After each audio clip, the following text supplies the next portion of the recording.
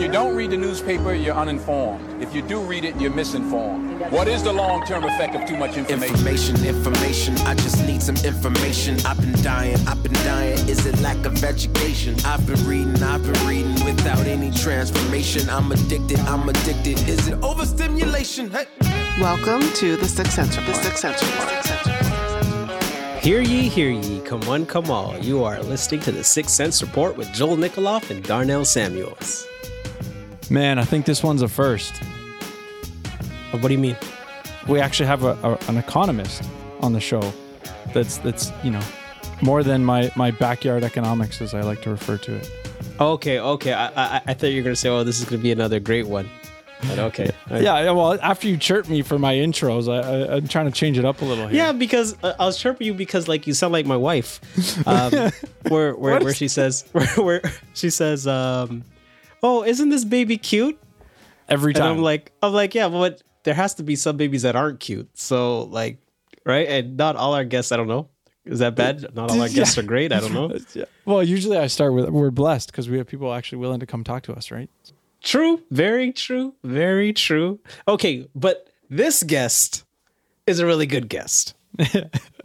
Yes, we're definitely blessed, as I like to say, right? Yeah. No, I had to do some work, some behind the scenes detective work to trace her down, but we finally got her on the show. Thank you, Holly, for joining us. Welcome, Holly Fretwell. Thank you so much for inviting me. I'm really excited to have this conversation with you guys. And we are as well. We always enjoy these kind of conversations and trying to apply real world situations and in a economic theological framework. So thank you for joining us. For our listeners who aren't familiar with who you are and your work, can you give them a background on yourself? Absolutely. I am the Vice President of Outreach at PERC, which is the Property and Environment Research Center. We are located in Bozeman, Montana, and we look to the private sector to help us resolve environmental issues rather than relying on government to solve those problems.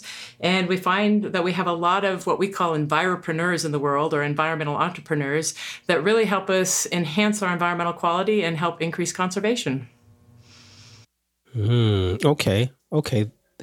That's a lot. And so for people who don't know what PERC is, well, what is that an acronym for? PERC is the Property and Environment Research Center, and we are a conservation and research organization looking really for private solutions to environmental problems. So for, I'm assuming anyone who's not, more free market oriented, they might think that doesn't make any sense. So I'm curious, what are some of the biggest either misconceptions or mental hurdles you have to break down for people when you sort of start trying to navigate some of these things? It's a great question. We are in our 41st year this year, and we have a book that we've written 3 editions of called Free Market Environmentalism. And the very first edition back in 1990, one of the reviewers of that book said that free market environmentalism is an oxymoron, and actually called the authors the morons. So yes, we come up with some questions sometimes as to how markets and the environment work together. And I think people need to really think carefully about what the market can do for us and what motivates us. And my economics background really helps us think about our individual behavior and the choices we make. And the things that motivate us are really trying to do well for ourselves. And in the marketplace, to do well for ourselves, we have to do good for other people as well, right? We have to be producing some product or service that other people want and are willing to pay for. And that includes environmental quality and conservation. Okay. Well, now I was doing some research on you, and I noticed that you're a teacher who teaches teachers how to teach economics. So what are some of the fundamental economic principles people should know, and why is this work that you do important? I think the first misnomer of economics is that it is about the study of choices, right? It's about human behavior. It's not just about finance and dollars and cents and stocks and bonds and that type of stuff. That's certainly a part of economics. But the real bottom line of economics and the economic way of thinking is really just about the study of choices. How do we make the different choices that we do? Why do we make those choices? And we always have to make choices because resources are scarce. So we can't have everything. So we have to make a choice to do one one thing or to spend our money on one thing or to spend our time on one thing. And that choice is a choice to not do something else. What did we choose not to do is also important.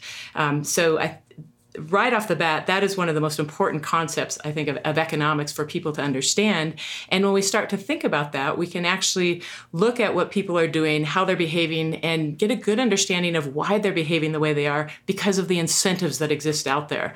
So incentives are sometimes in the rewards that we get. Maybe it's what we get paid. Maybe it's a nice pat on the back. Maybe it's a candy bar if you're a child. And also the punishments, right? We respond to those punishments if we're going to get a ticket for driving too fast. Or if we're going to get hit in the head if we do something wrong, then we pay attention to that. And people actually do behave in somewhat predictable ways. And if we look at what we call the rules of the game, that is, what are the laws, the customs, the moral principles, the property rights, and our cultural values, all those things influence our choices. And if we pay attention to all those things, we get a pretty good idea as to how people are going to behave in regards to our world around us. Mm-hmm. And okay, so like I'm a teacher by trade. And so, well, first, before the teaching as a student, I never studied economics till like my 5th year of university. And now I look back in retrospect and I think about how helpful learning economics at an early age would have helped me figure out my way in the world. So like, for example, my background is history. So I'm a historian. That's what I went to school for. But when I learned like principles of economics and so forth, it made me a better historian, because now I'm not just saying, okay, well, these guys did this. These guys did this because they're black. These guys did this because they're white. These guys did this because they're capitalists. These guys did this because they're communists. But now, you're able to kind of look at the many factors of influence, like artifacts within a culture that influence people's decision making. And so now I want to help younger people, and even not just younger people, but even our audience, for our listeners. And this is why we do the show, because it was like a light bulb moment for me where I was like, you know what, more people need to have the right vocabulary to articulate what we see in the economy. And that's what people don't have the vocabulary. And that's where all the confusion is coming from. I think you're absolutely right there. And in addition to that, we need to think about how people respond sort of in the marketplace and how people respond as government actors. And that's a really hard one for people to understand, because, again, in the marketplace, when we go out and do things, we're really looking out for our best interest. We really sort of economize on how we're spending and what we're buying and how we're using our individual resources. And if you're in the government, you behave a little bit differently. If you're a government actor, then you're spending somebody else's money, right? Some people call this opium, other people's money, right? And it's addictive. And that is because you're spending someone else's money and you don't have the same repercussions that you would if you're spending your own money. And so our government actors and government bureaucrats, they behave very differently in the public sector than they do even themselves in the private sector. And when you think about the incentives that they have, whether it's spending money or whether it's the different actions that they're taking and policies that they're looking at and bills that they're proposing or voting on, they're really looking at how are they going to stay in office? What are the incentives for them to be there, and how do they stay there? So they need to look out not just for voters and the constituents that they have there, but also for special interest groups, right? Which interest groups are really powerful and are going to help fund them, and on ideas that maybe a lot of those voters aren't going to pay any attention to. So we have, and I know I've heard you guys say this in your past podcasts, that we have this rational ignorance that exists out there. As voters, we pay attention to those things that are really important to us, and we don't pay attention to those things so that we don't have a very large stake in. And therefore, our politicians can move on issues that we might be entirely opposed to, but we're totally ignorant that they're even going on. But our politicians are certainly keyed into the additional votes that they're going to get, and potentially the additional dollars that they're going to get for voting for these types of activities. So their behavior is very different. And I think that is one of the biggest areas in economics that people really don't understand. And that is that we have this different human behavior and as individuals we respond differently in the different sectors of our lives. Yeah, I think the key word that I think you said earlier that totally relates here is the idea of incentives. People fail to see how the government, official operates under very different incentives than they do in their day-to-day life. That's right. I used to tell my students, if you learn nothing else in this class, I taught introductory economics and several upper-level courses as well, but my entry-level classes, I would tell them, if you learn nothing else in this class at all other than that incentives matter, I will have been successful. You probably won't pass, but I will feel successful. That's good. I was curious for the listener who's, not exposed to this incentive sort of way of thinking about things, what would you say is a really good introduction, whether it's a book or something? I know a lot of people that I follow would sort of probably recommend Economics in One Lesson by Henry Hazlitt. I'm curious, if that's something if that's a book that you would recommend, or if it's something, maybe more obscure, like even the Tuttle Twin books or something. But both of those are great options, but one of my absolute favorites is Naked Economics by Charles Whelan. It's a bit older now, but he actually goes through all the different or many different ideas of economics, both on the micro level and the macro level, and he just explains them with various different examples. It's not a whole lot of data and graphs or anything. It's just a lot of fun examples. The other one would be Freakonomics with Michael Levitt, right? He does sort of the same thing in a much more flashy way than Whelan does.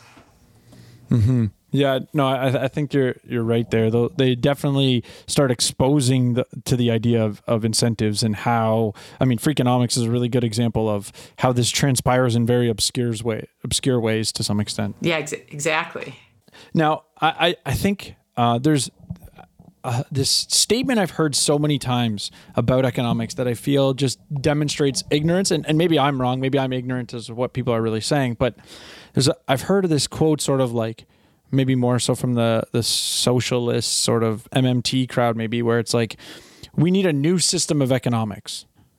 And I'm curious what your thoughts are on that statement. Is that demonstrating their ignorance of what economics really is? Or is there something deeper there?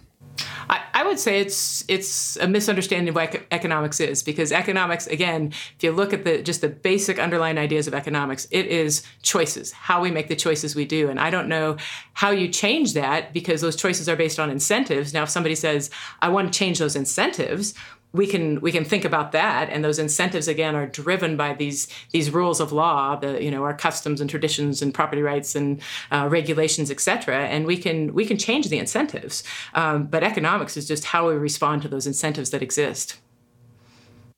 Part of it, this show is also a Christian show, and we think theologically, and so you're talking about decision making and making choices, and that's where us as Christians, because we work through a book that's giving us instruction, it's one of those things that you never really think about it. But as a Christian, you should have, or Christians should, or anybody that is a religion of the book, of a book, uses the book to also help guide their decision making.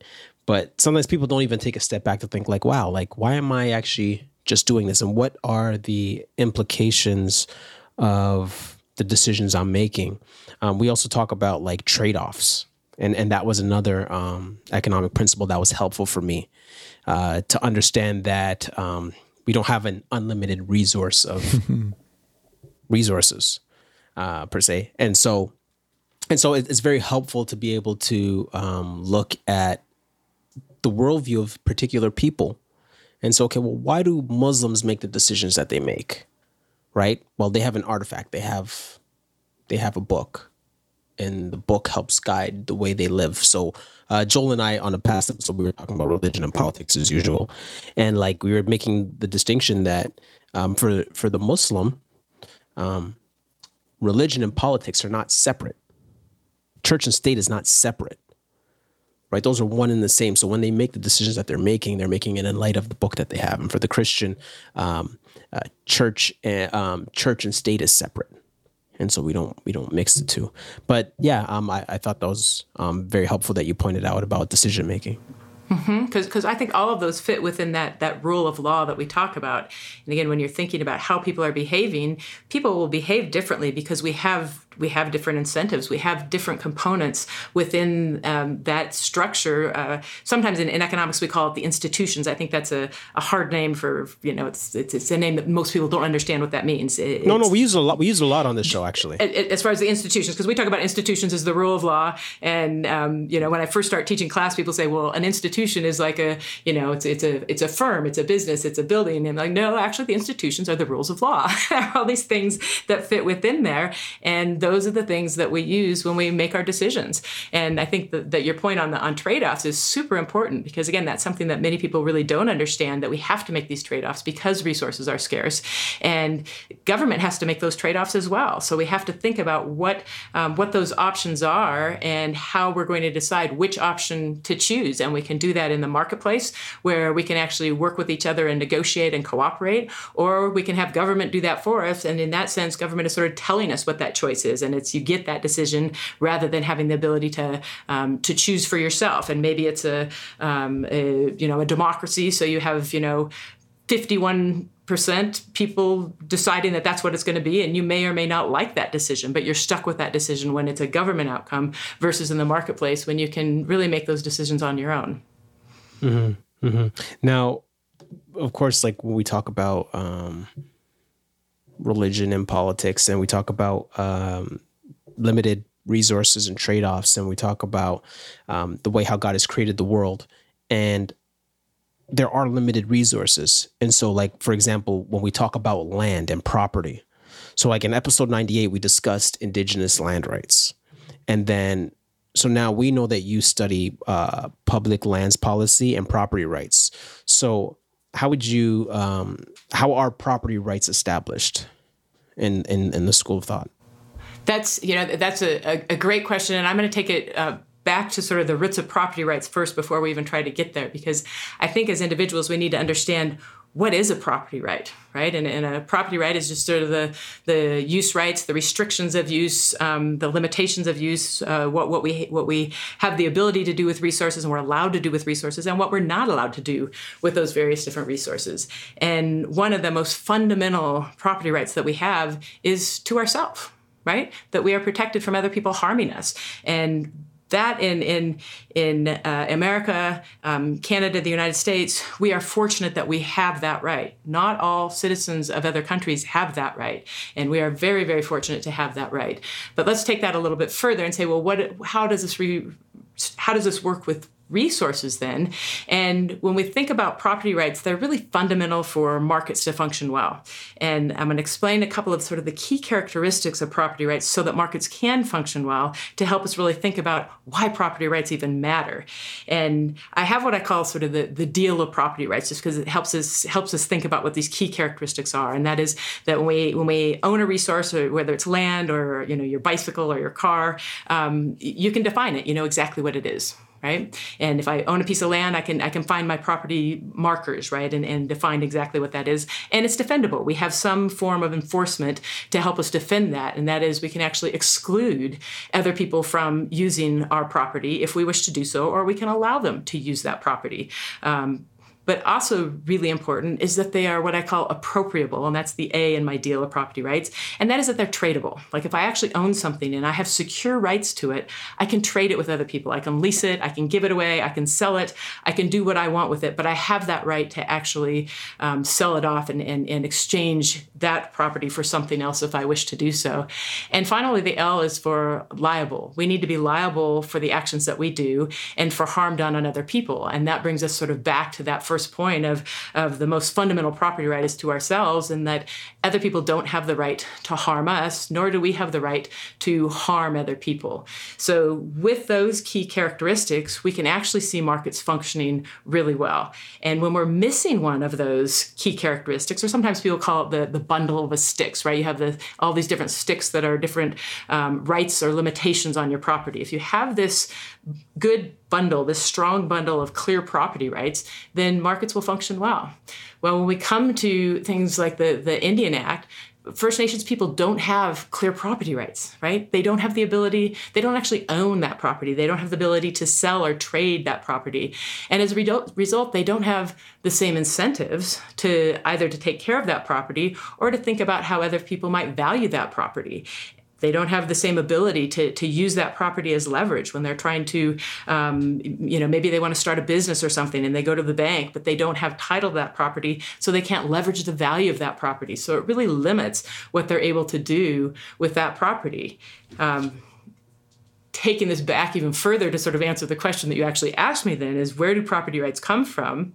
Yeah, they evolve over time, and sometimes they evolve over time in the sense of if things aren't scarce, we can think about fisheries. If there's a few people out there and there's a whole bunch of fish, we can all go out and catch some fish, and it's not going to impact that fishery resource. But as they become more and more scarce, we start competing for the use of that resource, and then it becomes more important to actually define that property so that we're taking care of that resource. So we can see sort of property rights evolve over time. But if we really look at it, one of the ways that we've defined property rights in the past is to steal it from other people, right? Mm-hmm. I mean, in every country, somebody at some point in time has stolen property from somebody else. And when that becomes really difficult, you look at today's world and say, okay, well, maybe, 100, 200, 500 years ago, whatever it was, we stole that property for somebody. Well, can you just give it back now? If you're giving it back and you're redistributing that property, are you now stealing it from somebody else? So it puts us in a pretty tight conundrum as to how to resolve that problem, because as soon as you start taking property from one person or another without actually allowing for that market trade to take place, then you change the incentives as to how people are going to behave. Yeah. Yeah. So wait, I just wanted to get some clarification. Like, so for people who are not proponents of the free market, what would you say to one of your students who says, hey, well, see, so there's where the free market fails, because the free market allows for people to steal other people's land? I would not say that the free market allowed people to steal other people's land. I think that was a government choice.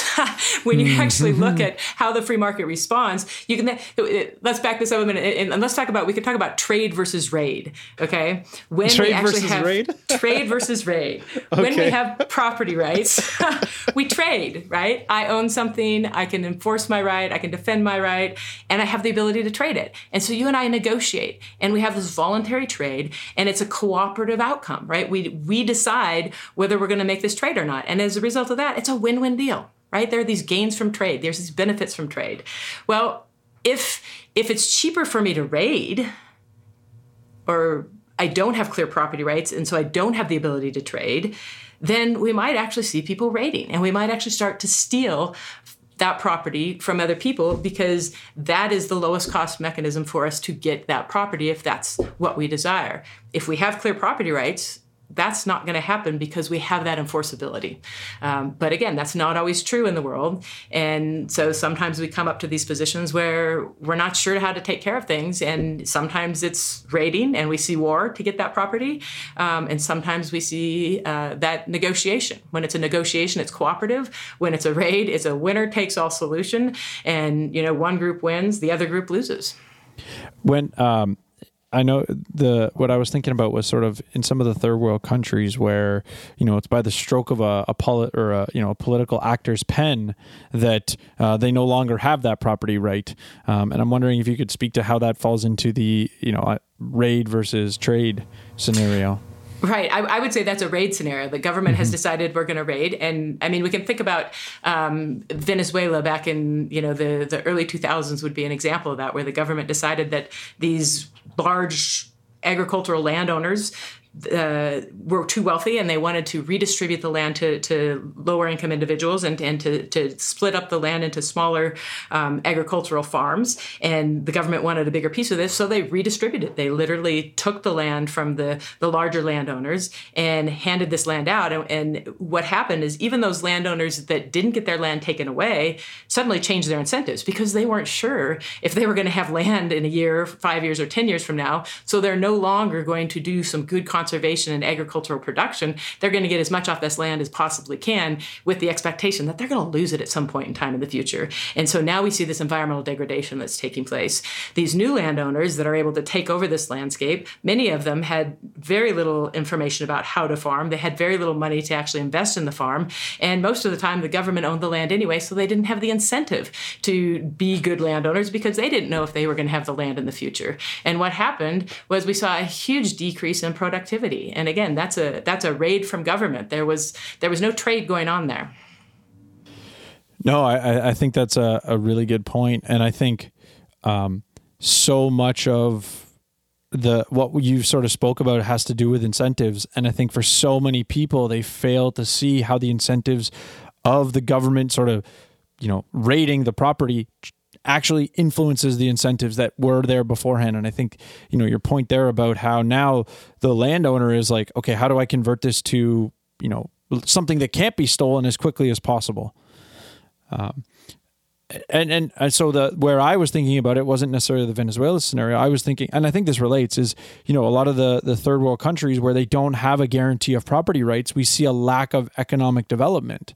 And my perspective is, well, why would I invest in my land to grow it if at some point in time I'm too successful, someone's going to be able to come along and take that? That's exactly right. And Hernando de Soto has actually written a number of books. The Mystery of Capital is the title that comes to mind, actually looking at what happens when we don't have clear property rights to our land, and what are the different incentives that exist there, and how much investment do we get out of that landscape when we really don't know if we're going to own it in the future. And the indications are pretty clear that people don't invest in the landscape, and they don't oftentimes have the ability because, again, they don't have that capital through their ownership that they can actually take that to the bank as collateral so that they can get, additional funding to expand on it. So there are a lot of limitations that come with that. Now, with respect to, rights, my mind, just for whatever reason, I mean, even though we're in Canada, I go to the concept of property rights and inalienable rights.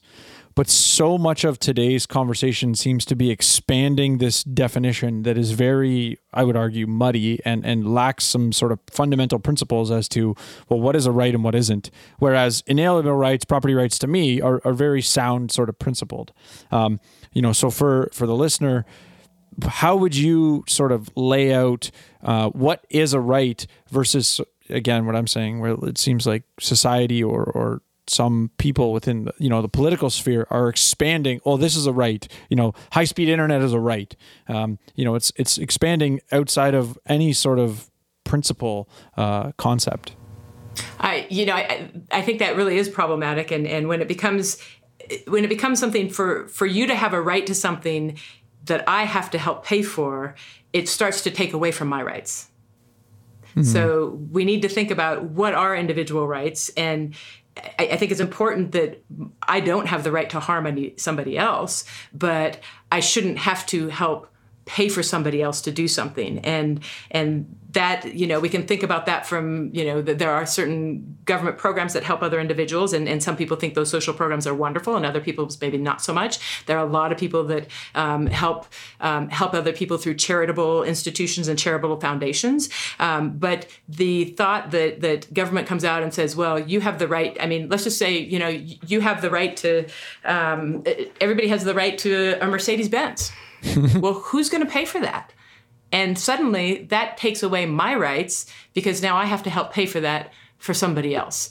And so I think we need to think about sort of that reciprocity when we're talking about those rights. Are those rights that I can just make my choices for myself, or am I asking for rights that are actually impacting somebody else and making somebody else pay for me? And that's where I sort of look at that bottom line as to what really is a right and what is not a right. What is maybe something that we want? It's a desire. It might help make our lives better, and maybe even we all agree that it would be good for everybody to have clean water. But is that really an inalienable right, or is that just something that we'd like to see happen so that more people can live a better, more healthy life. Would you say a good distinction then is sort of falling into the category of negative rights versus positive rights?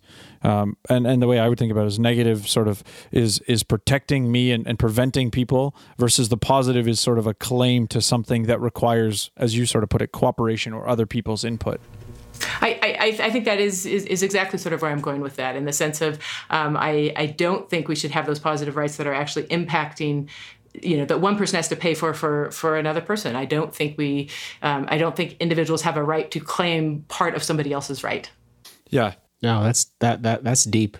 Because I guess I'm looking at it from, especially, where some people would say, okay, well, shouldn't we force people to help each other? Because if you don't force people, then no one's going to help anybody, and then everybody suffers. I disagree with that. I think that most people like to help other people because we find it beneficial and self-gratifying to help other people. And if you go back in time, before we had government social programs that were helping people, we had a lot more fraternal programs and churches that people were members of that helped each other. We had a lot more neighborly programs that helped each other. And if you imagine going back without having these government programs that are helping, that are socially helping individuals, and maybe we're giving people payouts and other things, it changes the incentives. If that's not there, suddenly I may not be a jerk to my neighbor because I might need my neighbor to help me out because government's not going to, right? Or I might join a church or be a member of the Elks Club because then I have a group of people that will actually help me out. And I'm going to be willing to help them out because I want to make sure that I have that safety net as well. So it changes the behavior of people. And if you look over time, we've actually seen increasing government programs and decreasing memberships in our fraternal societies and with our church and religious groups as well. I'm not saying that is definitely a causation, but there is a correlation there nonetheless. Mm-hmm. Yeah, I think I usually refer to it as, these government programs and things like that have changed the incentives such that we stop living in community. Or like I think about it even in my own neighborhood, like how many of your neighbors do you actually know? Whereas, and obviously trying to compare to 100 years ago is a bit of apples to oranges, but we used to live in community. Whereas today, it's your community is wherever the group of people you decide to sort of, drive to, or I guess in today's world, Zoom call with, But the locality of your community, while there's an aspect where that's good, I think the question that I always pose is how much is this due to the incentives where I no longer am required to provide for my neighbor. I look at the bum on the street and go, well, there's a program for that guy, as opposed to thinking of a personal responsibility piece. I think that's exactly right. And I think we would see more people actually reaching out to help each other with fewer government programs. I don't think you're able to, at this point in time, especially given COVID, to pull some of those programs out from under people because they rely on them at this point. And government has done a lot of things to put people out of work. And that situation in itself is a bit horrifying. Yeah, Joel, you made a good point. Reminded me of because you said, you don't have to go back 100 years, but I think back to when I was a kid, in reference to knowing your neighbors. And right now, I don't really know my neighbors. Shame on me. but when I was a kid, we knew our neighbors, and it benefited us in the sense where my mom, single mom, she would leave us home by herself. And, this was back in the day. So we're I'm 7 years old. My sister's 5, but she would leave us home by herself and just tell the neighbors and be like, hey, just check in on Darnell and Sonia, or she would just drop us off at our neighbors. And these are white people. They're not black people. Right. So it's white people. And, so even then alarms are going off because you're like, oh man, that's a recipe for molestation, child abuse, all this, because living in the context we live today, we're like, oh man, what a terrible mom, right? Darnell's mom's the worst, but that wasn't the case. I think it's a good example of what you were saying, Joel, about, and you too as well, Holly, that, you have to be reliant on your neighbors. So you got to befriend them. And then it also opens up trust. Yeah. And let's even, I have a neighbor that never used to shovel. I live in Montana. It snows a lot. Neighbor never shoveled. And, I'd moved in that place, into that house about 4 years ago. And the first year I just sort of let it go. And the second year I shoveled occasionally. And this year I've just, it's not that big of a deal for me to go out and shovel the walk for them. And I kind of like having it shoveled. And so I went out there and started, when I was out in the morning, if I had time, I would just shovel their walk. Well, guess what? They've started shoveling mine. And this is the first time I've ever, in the 4 years I've lived there, seen them shovel anything. But now they not only shovel their own walk, but when they're out there before me, they shovel mine. Yeah, I think that's, and we definitely feel your pain with that up here in, as of right now, I refer to it as Canada, but Canada. Yeah. No, as far as shoveling snow, shoveling snow is hard work, man. It's hard work. It is. So...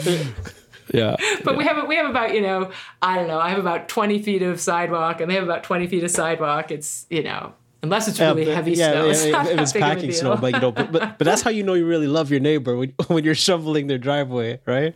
So it's a lot. But it all came from, I rarely even talk to them. It all came from, I just want this shovel that gets all icy. I walk my dogs. And before you know it, it's sort of a neighborly thing to do. And they decided that, maybe they should be doing it back. That's good.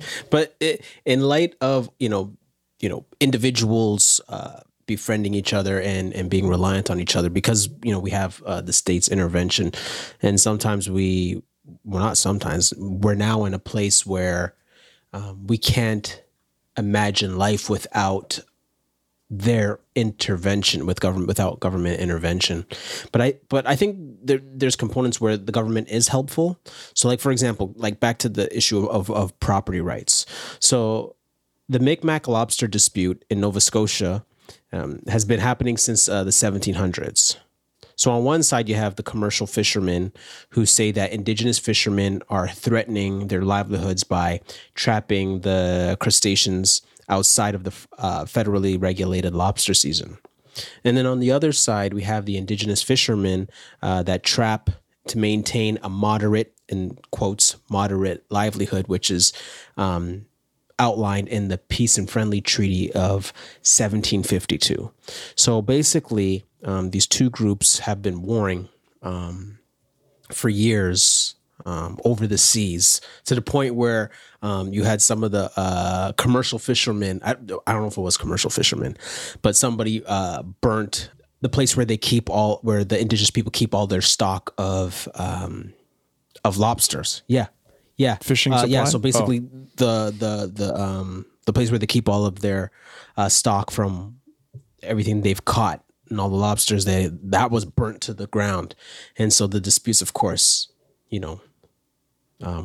became a major issue in the city. But I say all that to say that, they're fighting over the season, fighting over the lobsters.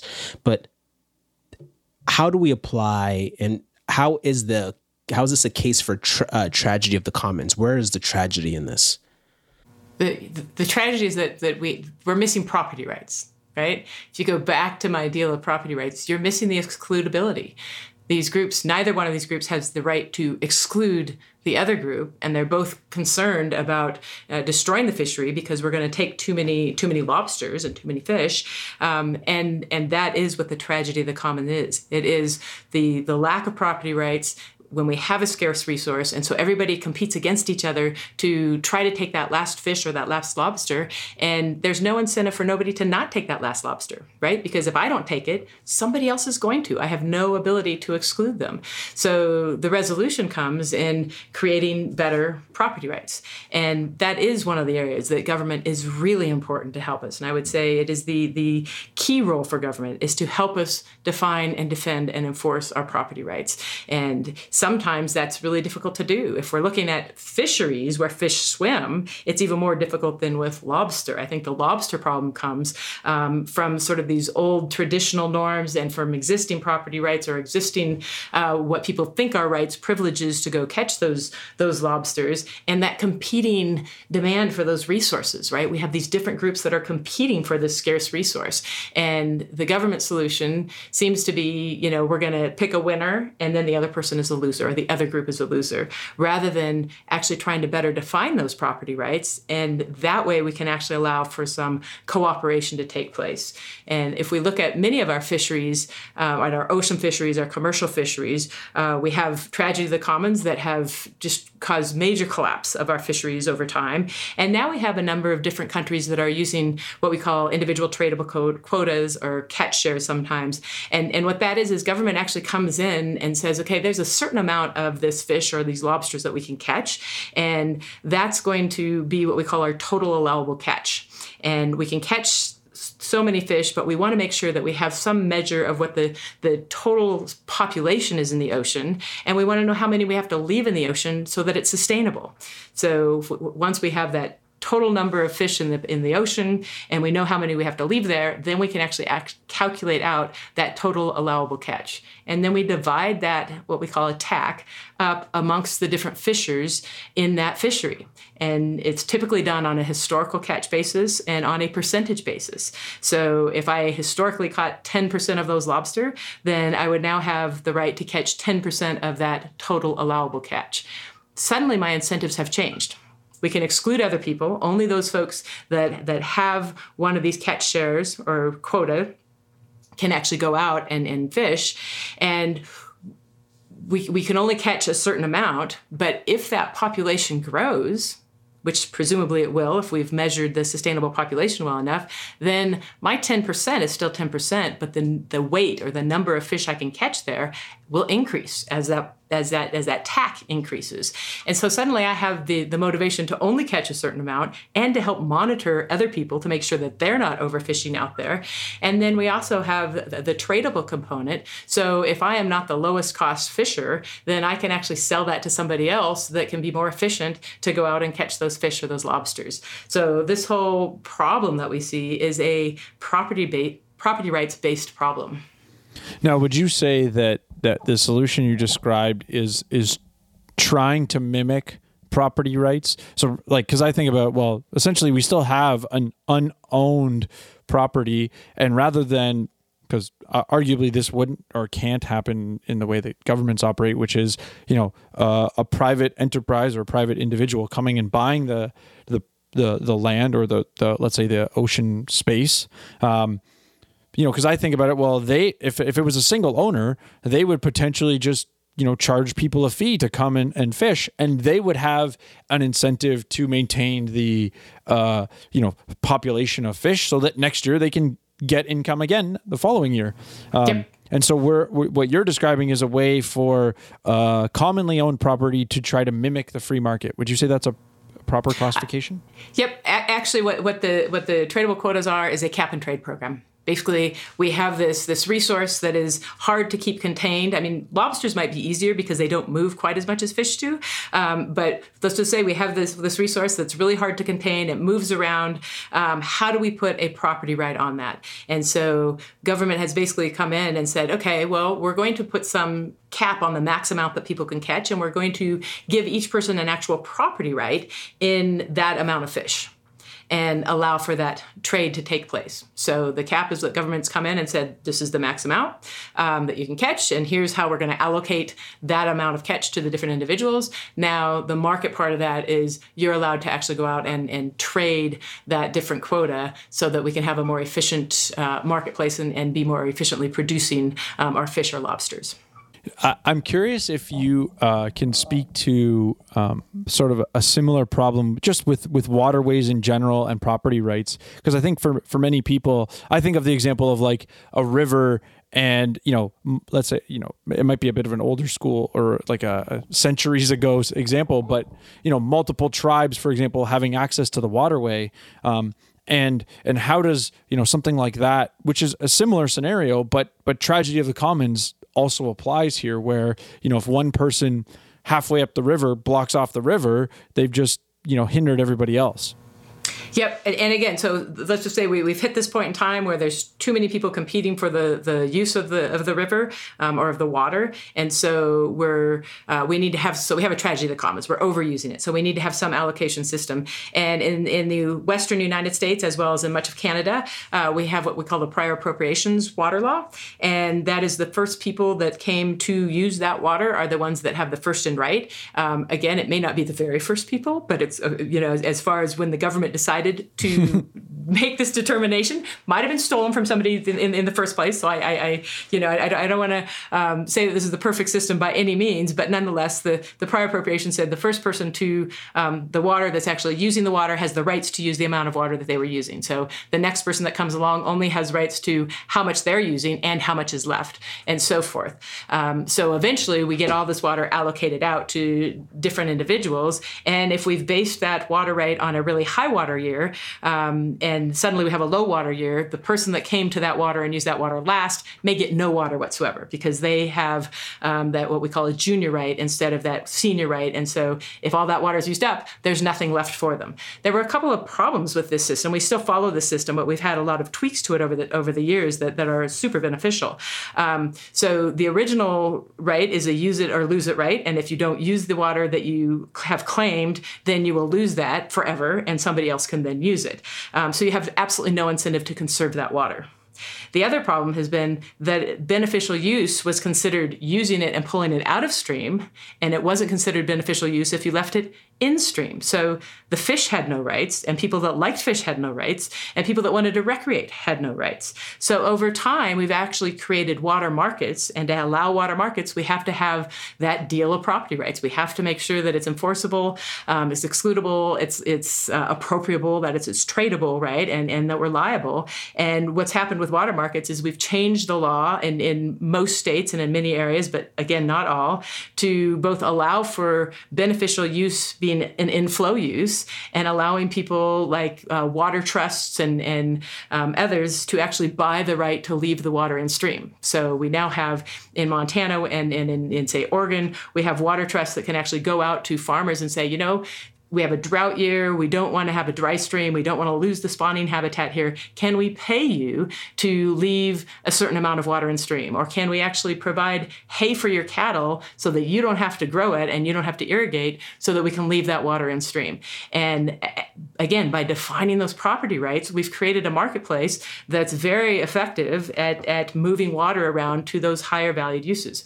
It's certainly not perfect. It's got a lot of problems still. Transaction costs are high, as you can imagine, when we're trading water, because it's not just a simple, I have a gallon of water and I'm going to trade it with you, right? I'm pulling water out of stream. I'm irrigating my field. Some of that water is going back in stream that somebody else gets to use. So we have to make sure when we do these water trades, we're not impacting downstream users because we've changed the uses upstream. Yeah, I mean, I think tragedy of the commons is something that is largely not understood. And I mean, I think, you're laying out a really good example where we try to bring in, market. And I think the key word, I think I've heard you say on a different podcast, the idea of bringing cooperation between people, right? So the example you gave about, with the hay, hey, I can produce hay at a much more efficient or with, let's say, in a more abundant water resource area and sort of making a trade in order to fix this problem, as opposed to, free for all, last man to the hole loses kind of thing. That's right. And when we think about those trades, it is, it's voluntary, it's cooperative, we're negotiating with each other. And again, typically when we get that government solution, the government comes in and makes a decision and says, okay, here's what it's going to be. The fish get the water, the farmer doesn't. Or maybe it's the other way around. The farmer gets the water, the fish don't. And it's a winner takes all. And as a result of that, it's this coercive conflict-creating solution rather than encouraging that cooperation that we really want to see.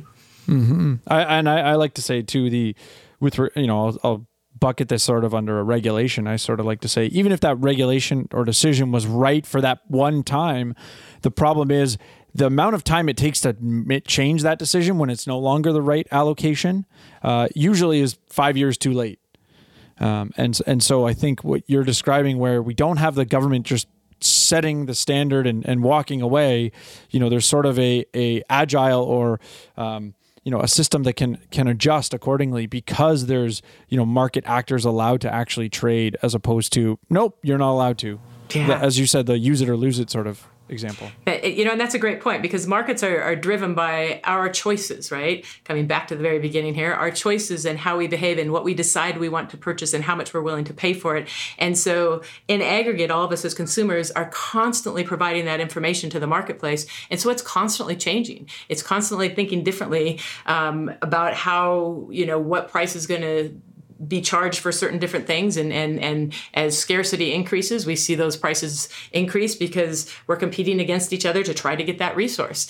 And sort of an interesting concept to sort of move even beyond that is when we talk about resources, it's not even necessarily the resource that we want, right? When we think about oil and gas and coal, it's not the resource that we want so much as what it does for us. Right? We want the energy. So when we see those resource prices get really high because maybe we have some shortage of oil and gas for some reason, we've seen many times that we've had these high prices and supply decreases over time with oil and gas.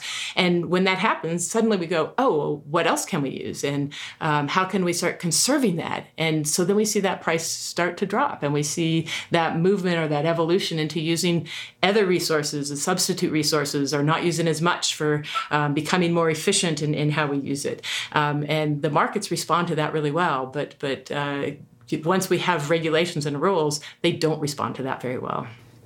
Yeah, I think that's a really good point. The part of it that I thought, that relates, but sort of a sidebar, is as you were talking about, the scarcity of a particular resource driving that price up.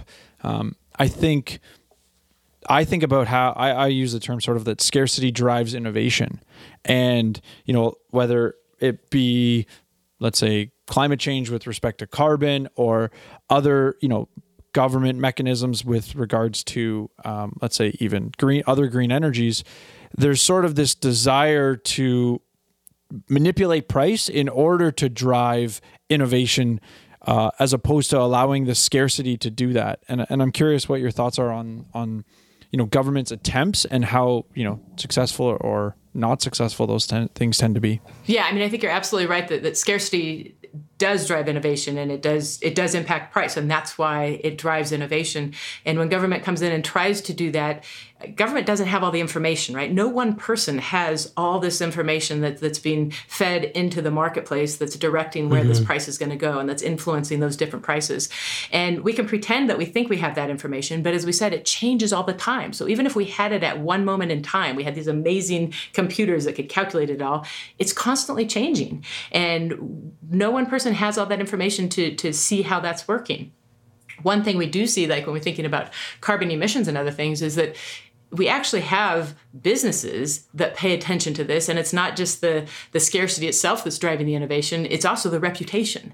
And what do I need to do to make sure that I am ahead of the game and that I am producing what it is that my consumers want and that I'm demonstrating to them that I'm doing a good job of it. And if you go back 50 and 100 years in our, in the United States and Canada and other developed countries, you see that we used to pollute a lot more than we pollute now.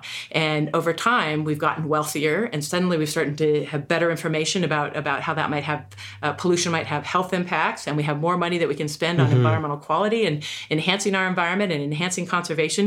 And so we see this gradual improvement in our environmental quality over time because we have that prosperity. And part of that is businesses responding to us as individuals saying, oh, you know what? I better not be dumping that into the creek anymore because people don't like that and they're not going to buy my product anymore. And so we actually see carbon emissions reducing. So we have a whole bunch of companies out there right now that are trying to become net zero carbon emitters by 2040 and 2050, right? And they're putting a lot of money and investment into getting there because they think that's best for their bottom line. I thought that was an excellent point about being environmentally friendly, but that's flowing out of prosperity. Because historically, yes, we were polluting a lot and we didn't have a lot of knowledge on it. Do you sometimes think in regards to the way we approach climate change now, we kind of take a first world problems approach, in a sense that we're like, okay, well, third world countries or whatever the case may be, they should be like us, and we should, in a sense, guilt trip them into being environmentally friendly. Do you kind of get that feel like there's a snobbery going on? I very much so, and it's very problematic, because when we start to think about some of the regulations and restrictions to curtail carbon emissions and what we can do in this country and how that might impact other developing countries, it's going to cost them a lot. And what might actually happen as an unintended consequence of this is increased environmental degradation there instead of decreasing that environmental degradation. And again, that's because we want to make sure that people are prosperous. It is that increasing wealth and that increasing well-being that's helping us invest in the environment and invest in environmental quality. And we actually have what's called the environmental Kuznets curve, which is an upside down U, if you can imagine that. And as we increase our income, which goes up along the top side or the vertical part of this graph, you see that we actually, at first, when we're starting from really low income and poverty level, we first start to increase our environmental degradation because we're suddenly going through that industrial revolution. And as we get wealthier and wealthier, we start to see that slowly sort of turn the corner to what we call the tipping point, which would be the top of that inverted U. And then we start seeing a decrease in that environmental degradation. And the whole point is that as we get wealthier, we see this over time, over history with developed countries. We see it within developing countries, and watching that tipping point, that as we become wealthier, we start to see that decrease in environmental degradation. And the same thing is happening with carbon emissions. We have that turning point that exists there. And if we don't allow these countries to become wealthy enough, they won't hit that turning point, and we'll continue to see that environmental degradation instead of actually getting them to a point where they can afford to invest in enhancing the environment. But at the point right now, we often see these countries, people are struggling just to feed themselves and to shelter themselves and their families. They don't have the finances necessary to invest in environmental quality. And if we want to let them get there, we need to ensure that we're helping them increase their wealth and prosperity. I think you've touched on something that I've said a few times on our show, that I think there's this ignorant or historical ignorance, especially for first world countries, where I think it's something like up until 100 years ago, like 95% of the population lived at a daily sustenance level, and I think about what you're saying about with regards to the third world countries, that environmental degradation becomes more of an issue when they reach prosperity. But I was thinking about it in the sense of, when I no longer have to worry about eating tomorrow, I can start thinking on a longer time scale. That's exactly right. If we're worried about eating tomorrow, we're not really worried about what's going in our river. If we're worried about where we're going to get the water and how we're going to just feed our families, we don't have a lot to invest in other things. Yes. Now, we talked about, in episode 55, we talked about behavioral economics of climate change and climate change alarmism. So, many people believe that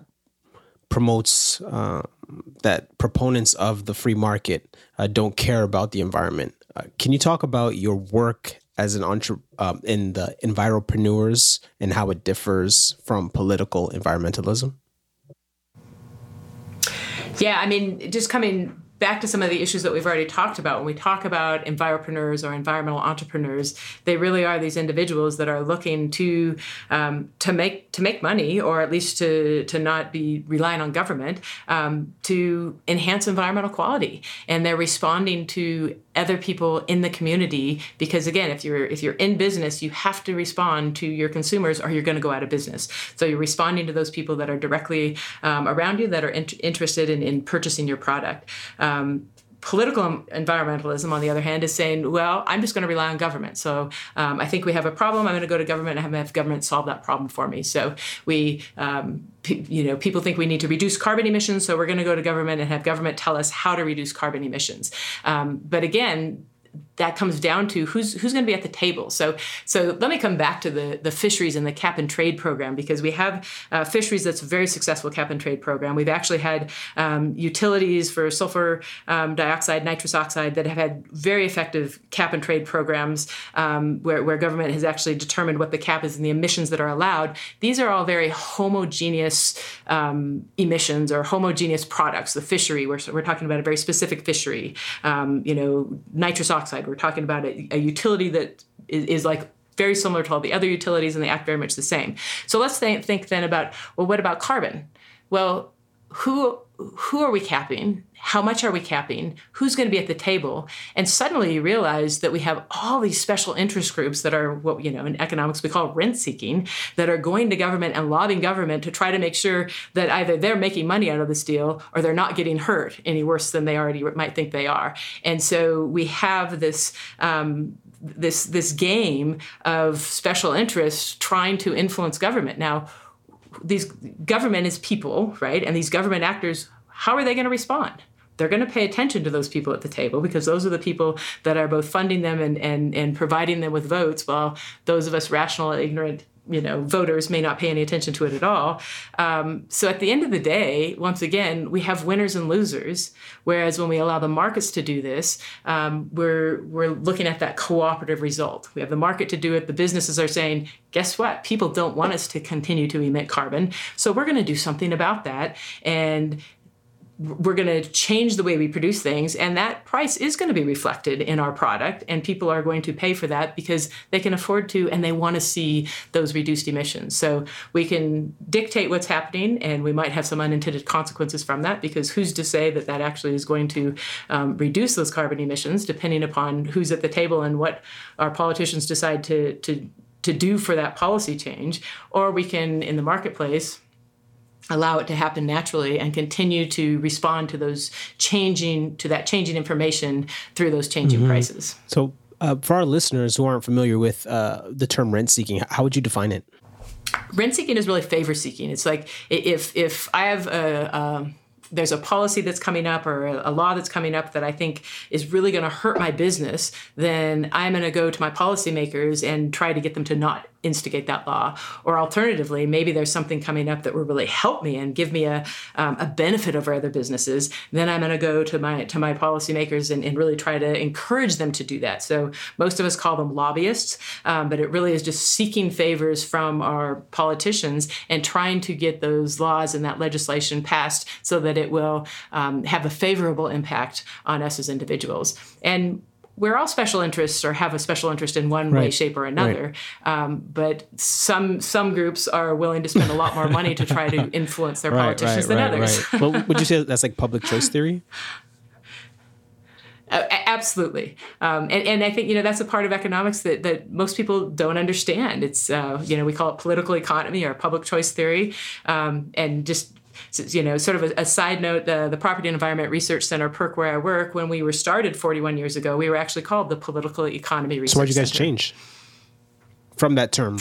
Because our focus is really on environmental issues, and people didn't understand that we were really looking at the environment. And as we started to sort of develop our ideas, this is long before I was at PERC, but as we started to develop our ideas, we realized that the ultimate framework that we needed to be looking at for markets to function well in the environment or anywhere was looking at the property rights and looking at those key characteristics of property rights. And so the Property and Environment Research Center is just a much better description of what we do. But that political economy is still really important in the work that we do. I was wondering if you could speak to the idea of unintended consequence, and really, for the listener who's sort of ignorant as to the way the government sort of even picks winners or tries to, and maybe whether it's in the environmental example or not, where the government comes in and sort of sets things to, under a certain motivation, sets things to be a certain way, how the unintended consequences play a factor in that, where the market scenarios that we've or market-like scenarios we described can respond better to those unintended consequences. Mm-hmm. One that comes to mind is our automobile fuel efficiency standards. And I don't know what the standards are in Canada, but in the United States, we continue to require our autos to be more fuel efficient. And one of the things that we've learned when we look at the data as we become more fuel efficient, for one thing, our cars become much lighter. And if you sort of ignore the new safety factors that have gone in, they've also become much less safe as a result of that. But the one that was really sort of just popped into my mind when you asked that was that we've also seen people drive a lot further, and they're actually using more gas instead of less gas because it costs less per mile to drive.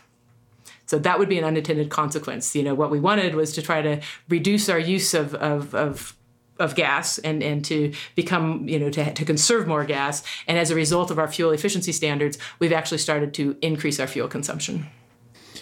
Yeah, I've listened to, I'm not sure if you're familiar, Eric Peters, who's been on Tom Wood's show a bunch. He just annihilates a lot of the auto standards. And I think the point you make about, we by trying to make the cars lighter to achieve the efficiency, you end up with arguably, destruction, death mobiles on the road because they could be a lot safer if they were allowed to be heavier, but then the fuel efficiencies would sort of be out of alignment. Yeah. So another one, if you really wanted to get more, if you really wanted people to drive safer, I think it was Peltzman, an economist, actually came up with this idea. If you really wanted people to drive safer, you would put less and less safety standards in there, and you might even have a spike in the steering wheel, right? Because the more safe you feel, the more negligent you are, right? I don't know if you guys are skiers, but when I grew up, I never wore a helmet skiing. You just didn't do that. And as my kids, as I had kids and they were growing up, and I made them wear a helmet, so therefore I had to wear a helmet. I ski much less safe. Let's just put it that way. I've actually hit my head on trees a number of times with a helmet. I was never close to trees before I put a helmet on, but I feel safer, right? And so it's this false sense of safety that exists out there, which again might be an unintended consequence of wearing a helmet, that because I feel safer, I am probably much less safe in my skiing. No, I think that's really good. I know that this might be controversial to some of the audience, but I know there was a lot of economic analysis around seatbelts sort of having unintended consequences there. When they made it mandatory, people drove less safe, and actually it caused an increase in pedestrian death. Yes. Oh, wow. I didn't know so, that. Unintended consequences. Yeah, most people just think, oh, seatbelts, of course, it's better, on net. But the point that she made about wearing a helmet skiing, technically, if you feel safer in your car, now you're more likely to drive reckless. Yep. The unintended consequence undoes some of the intended consequence. Not to say that it totally outdoes it all the time. But sometimes unexpectedly, and some of these types of stories are in Freakonomics, and they're really fun to read. Mm-hmm, mm-hmm. I'm curious. Darnell mentioned it briefly when he was, talking about our episode 55. The concept of behavioral economics. I'm very critical of sort of what I perceive to be sort of the foundations of it. I think a lot of the conclusions, much in line with Freakonomics to some extent. A lot of the conclusions I wouldn't necessarily disagree with, but the idea of behavioral economics to me seems on the foundation that you have irrational actors. And to me, that the way that's articulated sort of is highly ignorant of subjective value theory, as well as what it really means to be irrational. I think it's articulating irrationality to be, a decision I think is a bad decision, as opposed to, I always like to say something silly, like an irrational thought is, I'm hungry, so I went and took a dump, as opposed to, a rational thought being a very a means to an end, and it's intentional, even though an outsider might say, well, that was a bad idea. Yeah, I think there's great places for behavioral economics, but when it comes to rational and irrational, people generally behave rationally given the information that they have, the knowledge they have, the perspective they have. And what we do find is that when we look at in aggregate, we can predict pretty well how people are going to behave if we have a good understanding of what their institutions are, right? If we have a good understanding of that rule of law. And that actually helps us understand sort of the way that the world works in general. I mean, we go back into economics and look at supply and demand, and people say, well, people are irrational, that supply and demand doesn't work. But we use these models, and they're pretty predictive models. models, at least at the microeconomics level. And so rational or irrational, depending upon how you want to define it, our models do assume rational behavior. And whether it is rational behavior or not, our models provide some pretty predictive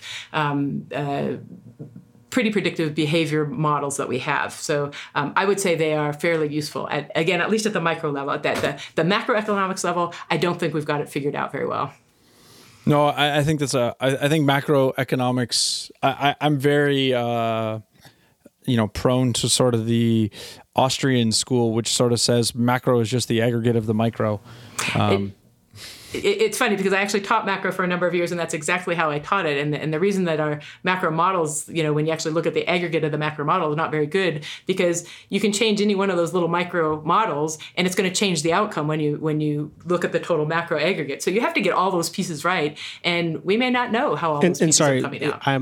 For me, because I get the two confused. So how would I make a distinction between the macro and the micro? So the microeconomic model is really looking at individual behavior, consumer and producer behavior, as an individual firm, an individual supplier, and the macro is looking at the entire economy. So we're looking at GDP and unemployment and inflation levels and things that are overriding sort of everybody in the economy. And so when we want to know, are we going to have inflation? Are we going to have a change in interest rates? Are we going to have increased unemployment? We can look at all sorts of different parts of the micro level and put those together to try to aggregate some sort of idea as to what the macro level is going to look like.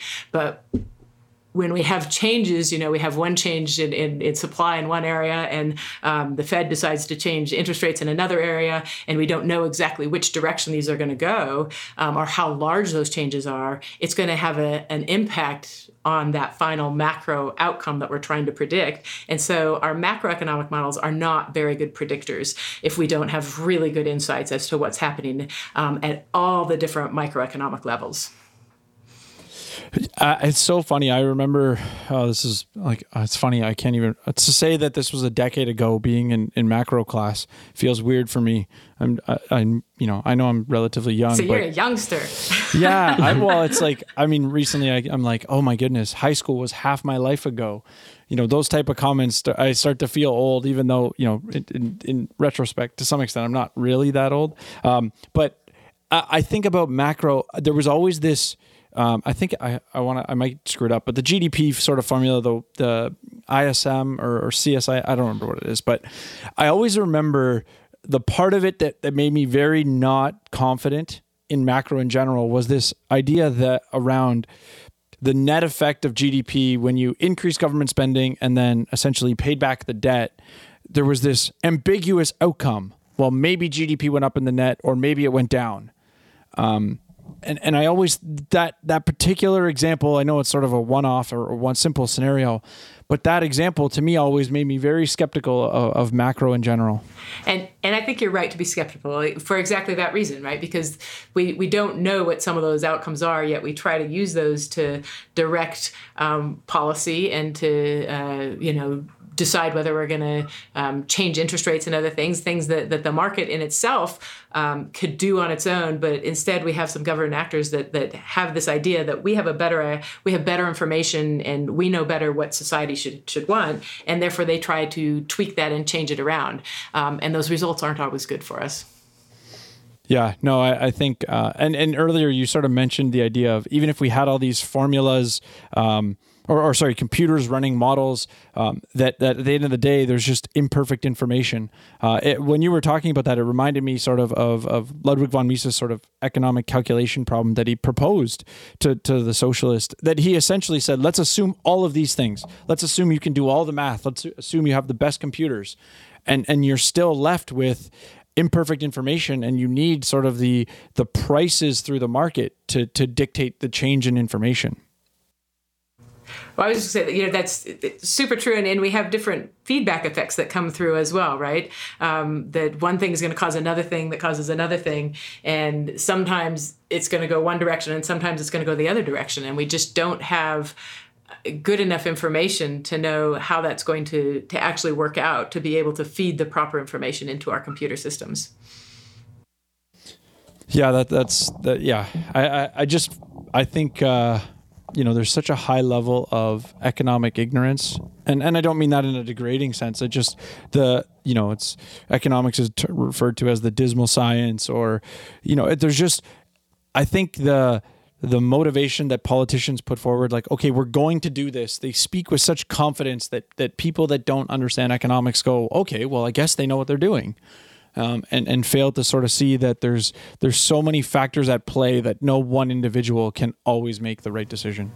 That's right. And did you know that the reason it's called the dismal science really isn't for the reason that many students of economics think it is? It's actually called the dismal science because when you go back in history and look at our economists 100, 200 years ago, people such as Malthus, they actually had these just awful predictions that we were all going to die. We were all going to starve. And if you actually, looked at how much food we had and the increase in our ability to grow food and the increase in our population, we were all going to starve, within the next 50 years. And this is, 150 years ago, 200 years ago. That didn't actually happen. So one of the things we should be thinking about economics, not as the dismal science, but maybe more as the optimistic science. And that is because what's really happened is as population growth has increased, we have actually come up with these great new innovations and new ideas and new technologies and new ways to grow more food. And we've always stayed ahead of that curve.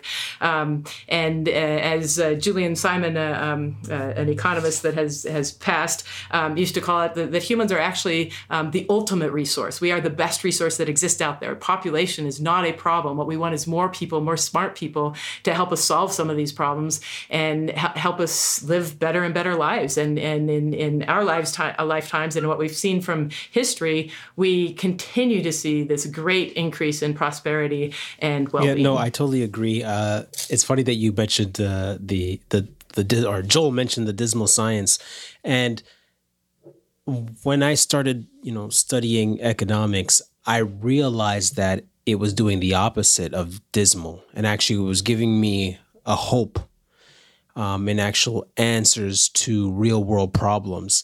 And I'm the kind of person, I really hate complaining. I really hate complainers.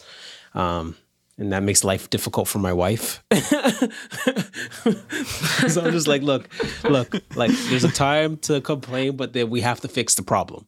Like solutions. And pointing back to me talking about like a Christian perspective and using theology.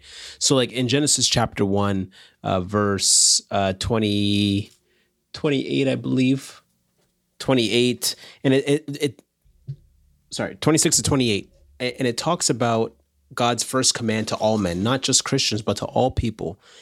And the command is to use his creation for human flourishing and people's benefit. And so pointing back to the trade-offs and limited resources, people have to be wise in the way they use God's creation to promote human flourishing. And that, to me, that opened me up for economics in the sense of making decisions and making efficient decisions and using things to help other people. And like Joel said, like scarcity brings about innovation. And so that was my connection in regards to seeing economics is something that I want to continue to study and get better at. Mm-hmm. And when you think about it, it's the economics, it's the markets, right? It's the free marketplace that's actually motivating these efficient decisions and helping us cooperate with each other so that we can trade instead of raid. If we look at those political systems and the heavy-handed oppressive types of governments, we don't get that. We don't get that same type of cooperation across the entire community. We might get individuals that are cooperating with each other because they have to, but we don't have that overall aggregate cooperation like we do in Canada and the United States. I wanted to, before we wrap up, I wanted to ask, you sort of touched on, some way back historical economic thought.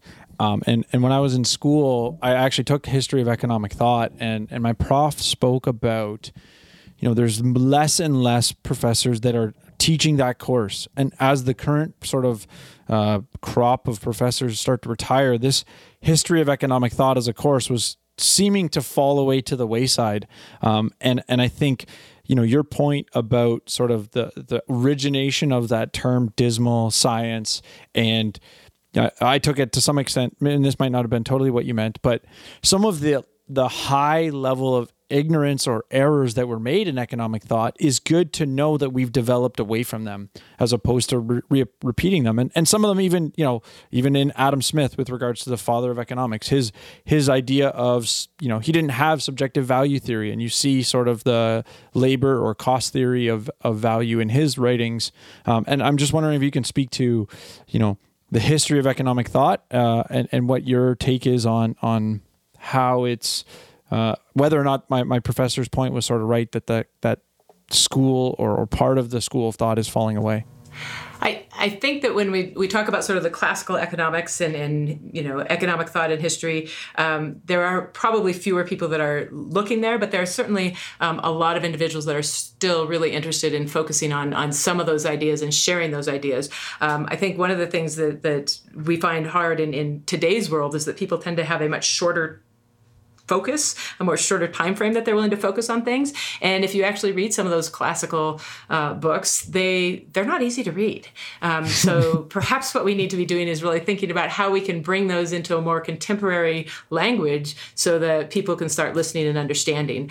One of the things I did find when I was teaching is that students, if you can engage them with stories and ideas and things that are really applied to their life, they're gonna latch onto that much better, and they're gonna be able to use that in their life for a much longer period of time, because it's going to stick with them a lot longer. And so maybe being able to take some of those ideas and those classical pieces and bringing them into today's world and making sure that people understand their relevance. And I do think that's really important because we do learn from history, and we need to make sure that we're paying attention to some of those mistakes that we've made in history. And frankly, we're not very good at that. It's funny, because applying it to a person's particular context is helpful as a teacher. And that was helpful for me when, I took my economics course and I was introduced to the work of Thomas Sowell. And so as a Black male, for me, my experience was Black people think a certain way and our narrative is a certain way. And that's how it's going to be.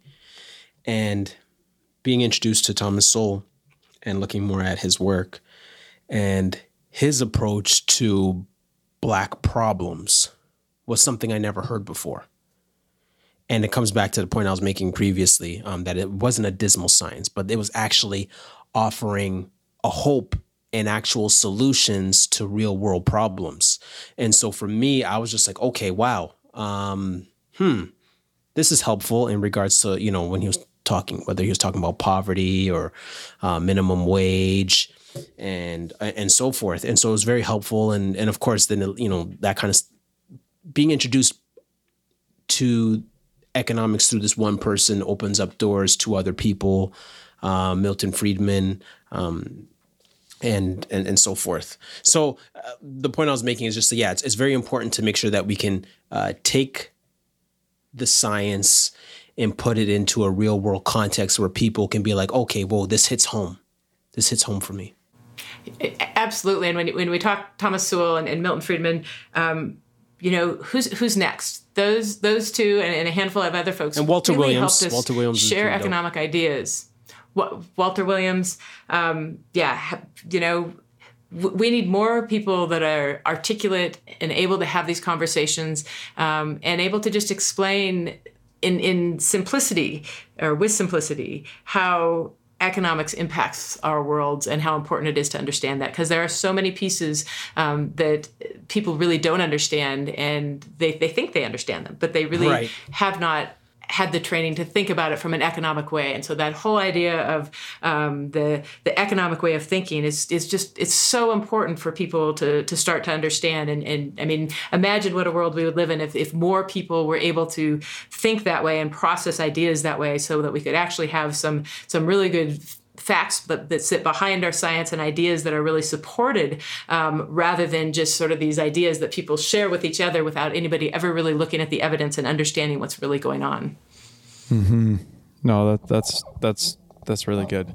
For our listener who likes everything you've had to say, if they want to hear more from you, if they want to reach you, what would be a way for them to get in contact with you? And I'll put some stuff in the show notes page that I've got, a couple podcasts that I found that you were on. Super. But for the listener, where can they contact you or find more of your stuff? Well, you can certainly look at our website at perk.org. You can reach me at holly@perk.org. And we have a tweet at Perk Tweets. We have an Instagram at perk_conserves. And just don't hesitate to look us up, to dig into our website a little bit, and to reach out with an email to me if you have questions. This has just been a wonderful evening chatting with you guys, and I hope we can continue this conversation. Most definitely. Thank you for sharing your 2 cents with my 2 cents and Joel's 2 cents. 6 cents makes change. But you heard me? Does that make sense?